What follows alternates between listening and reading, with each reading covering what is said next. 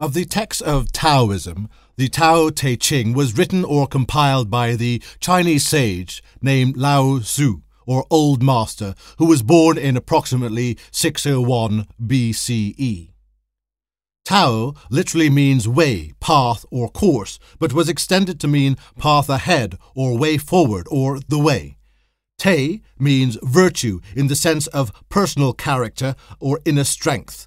The semantics of this Chinese word resemble the English word virtue, developed from a now archaic sense of inner potency or divine power.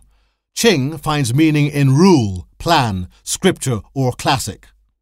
The Tao Te Ching praises self-knowledge. It states, knowing the self is enlightenment, and then adds that mastering the self requires strength. There are also further examples of light mentioned in this text. We find, who uses well his light, reverting to its source so bright, will from his body ward all blight, and hides the unchanging from men's sight. And as a final example we find, therefore the scintillations of light from the midst of confusion and perplexity are indeed valued by the sagely man.